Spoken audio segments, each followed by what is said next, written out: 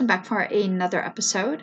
Today is a continuation of Neville Goddard's lecture titled The Flood is Still Upon Us. So if you haven't listened to the previous podcast episode, I would recommend doing that. It is part 1 of The Flood is Still Upon Us. Okay, so Neville continues to tell his audience, "Now I had stepped into a world just as real as this. I am telling you there are worlds within worlds within worlds, and they are all here, right here, just like turning on a radio. You turn it ever so slightly, and you have a new wavelength and a new station coming in, bringing in something entirely different, and they are not interfering with each other. And these worlds are all here now, and they are peopled, just as we are peopling this world, and they are just as real as this one. It's terrestrial, and you don't have to walk to it. I was on the bed. I seemed to walk into it, and I would say, 10 feet away?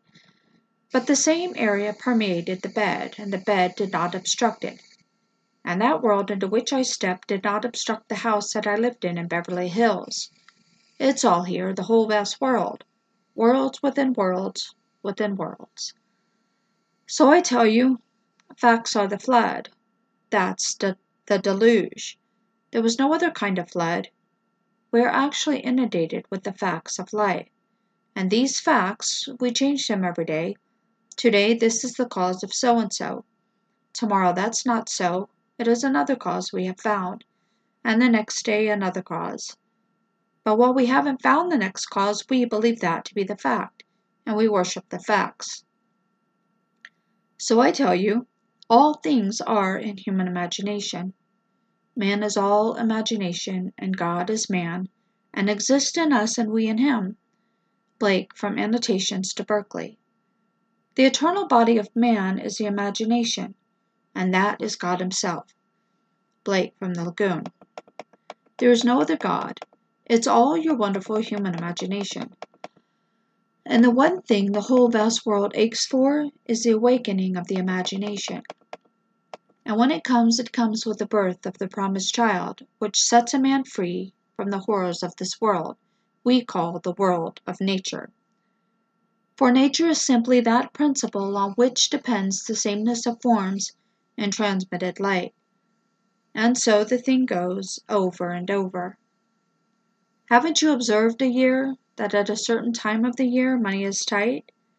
All of a sudden it flows, and then at a certain time of the year it stops. Why? It's a habit. It's a transmitted state. You fix that fact in your mind's eye.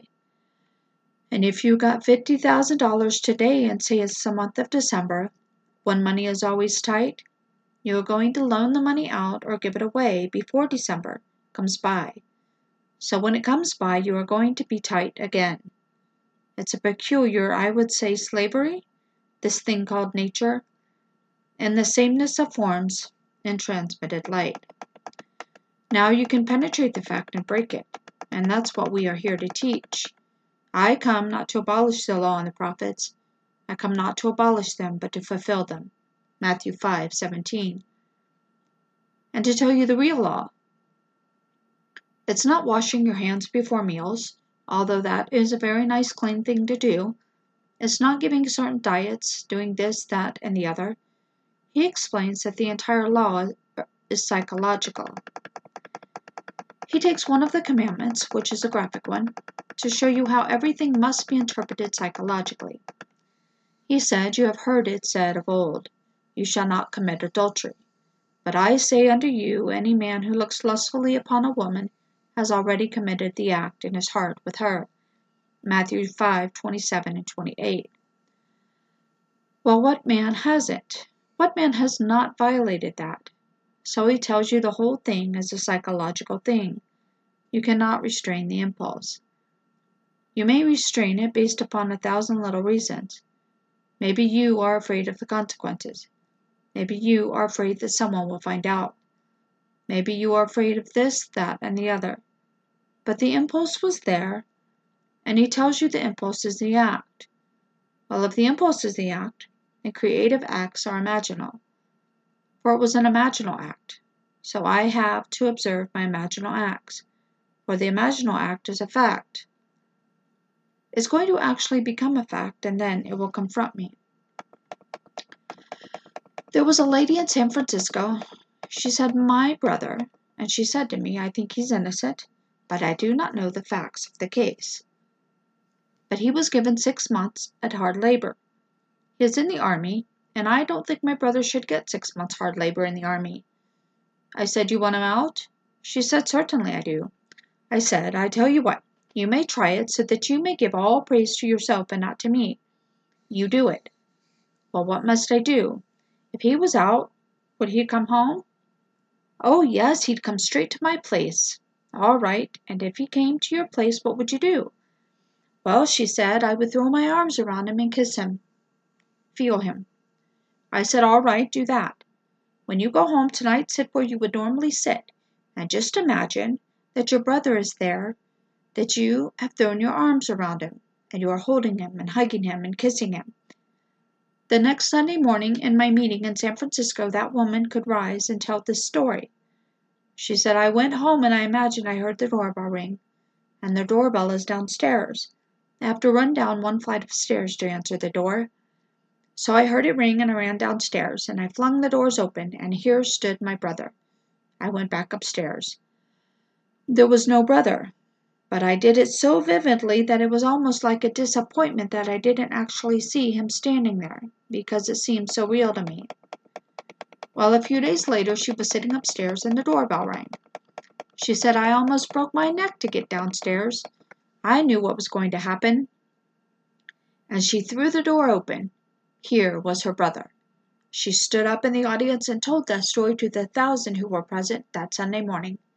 They all saw her. No one, I presume, would go and verify it.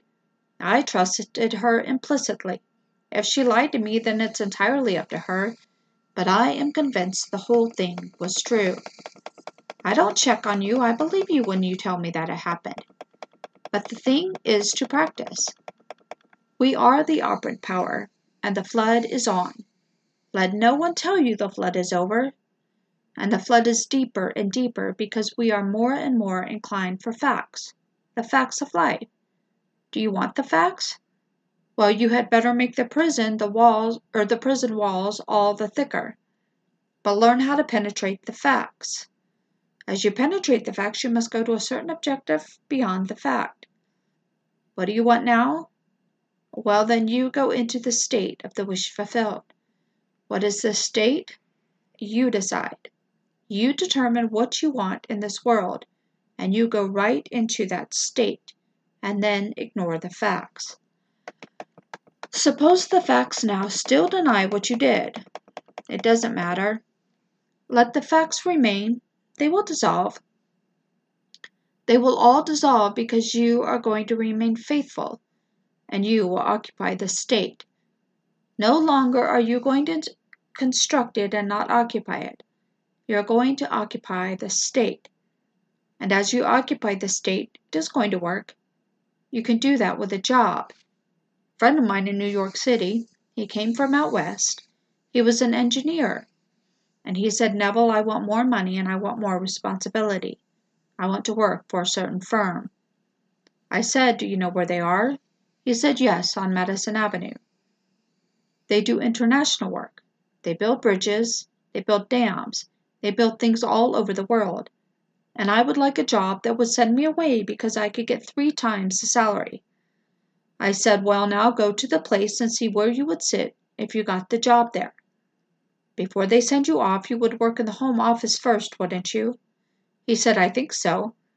"Well, go up there and just take a good look." He walked into the place, picked out the desk, picked out the place, and then he assumed.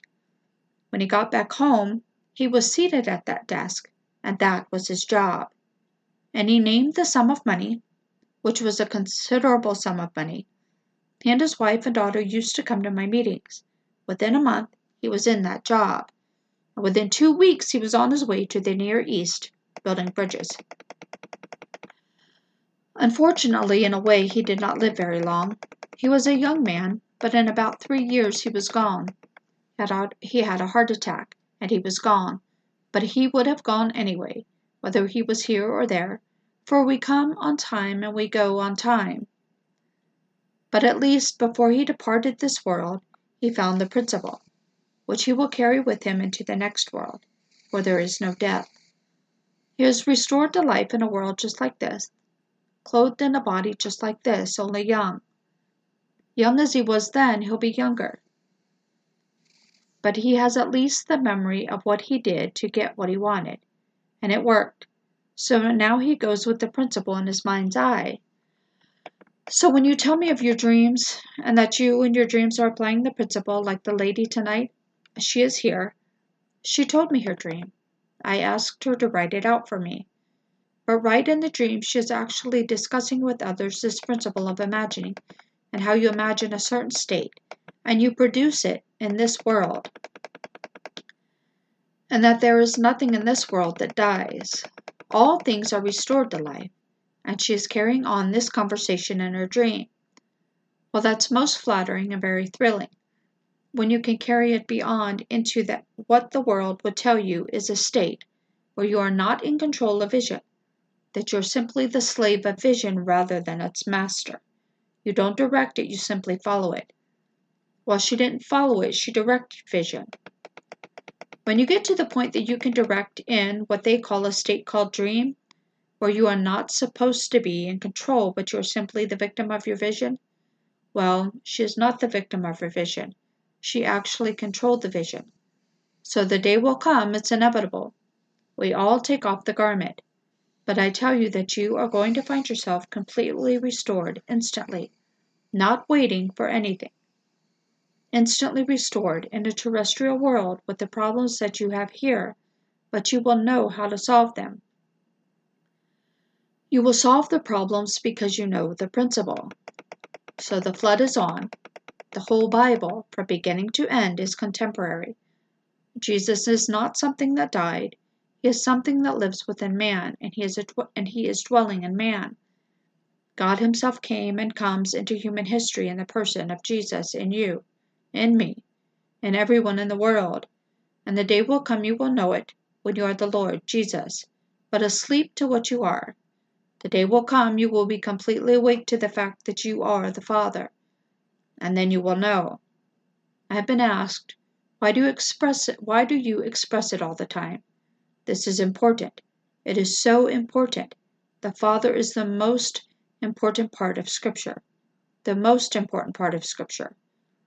Oh, I can have all the power in the world and yet not know that I am God. I can have a sense of awareness where there is not a thing in the world but myself, and yet not feel that I am God. But when the Father comes and I know that I am the Father of that one and only Son of His, then I know I am God. There's no other way to know it. If I had the power that I could destroy the universe, I still wouldn't know I am God. And if I was completely aware, as I was in 1926 while reading a book, fell upon my chest, it must have been not more than 10 o'clock. When I woke next morning, it's 9. And I had not turned from left to right in the entire interval, because the book was still on my chest, and the light was still on my bed. Usually in the course of the night a man turns often from side to side. How often I do not know, but they all do. No one goes to bed on his back and remains there for 9 unbroken, or in this case almost 11 unbroken hours. So I went right down into a deep, deep sleep in a trance, and in that state I became infinite light.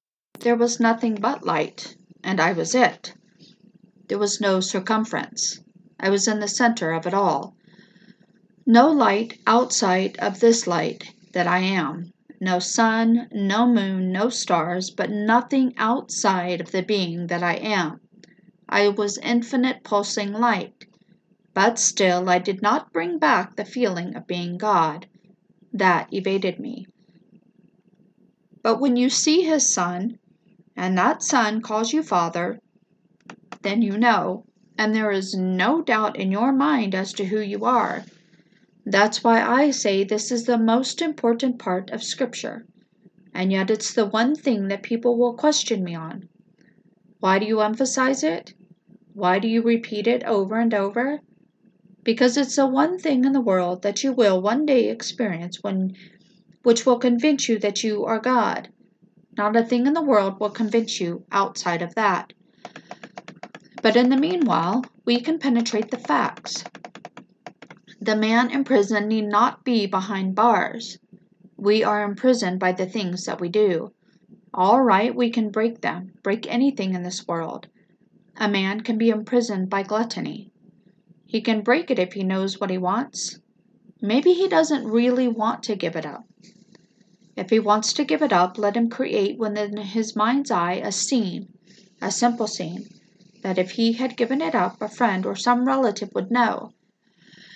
He doesn't brag about it. They simply know. And there is a normal discussion that he has no longing for it anymore. He has no desire for it. He didn't take any drugs for it. He didn't do anything to feed it. Just simply it wasn't there. That certain taste that we have in this world, all of a sudden you've had it, you're saturated with it, and you don't want it anymore. All things are acquired. Today I like, for instance, a thing called an oyster. I love them, especially those lovely Eastern oysters. But the first time I had an oyster, I thought I'd die. I was a small boy. I must have been about 9 or 10, and I went down to it was then called the Virgin Islands, owned by Denmark. They are now our islands, St. Thomas, St. John, and Santa Cruz. And my mother said to me, "Now, Neville, you know you are going to a strange place, and they speak Danske. You don't understand the language, but you'll get by. You are going to a boarding house, where there may be 20 or 25 boarding. You will all sit at one big table together. Now you are a boy and you do not know their habits. So watch what that lady does, and whatever she does, you do it." I sat down at that table, and here was this plate of oysters.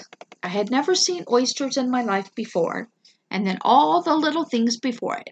I saw this lady take a little fork from the side. So I picked up my fork, and then she took a little horseradish.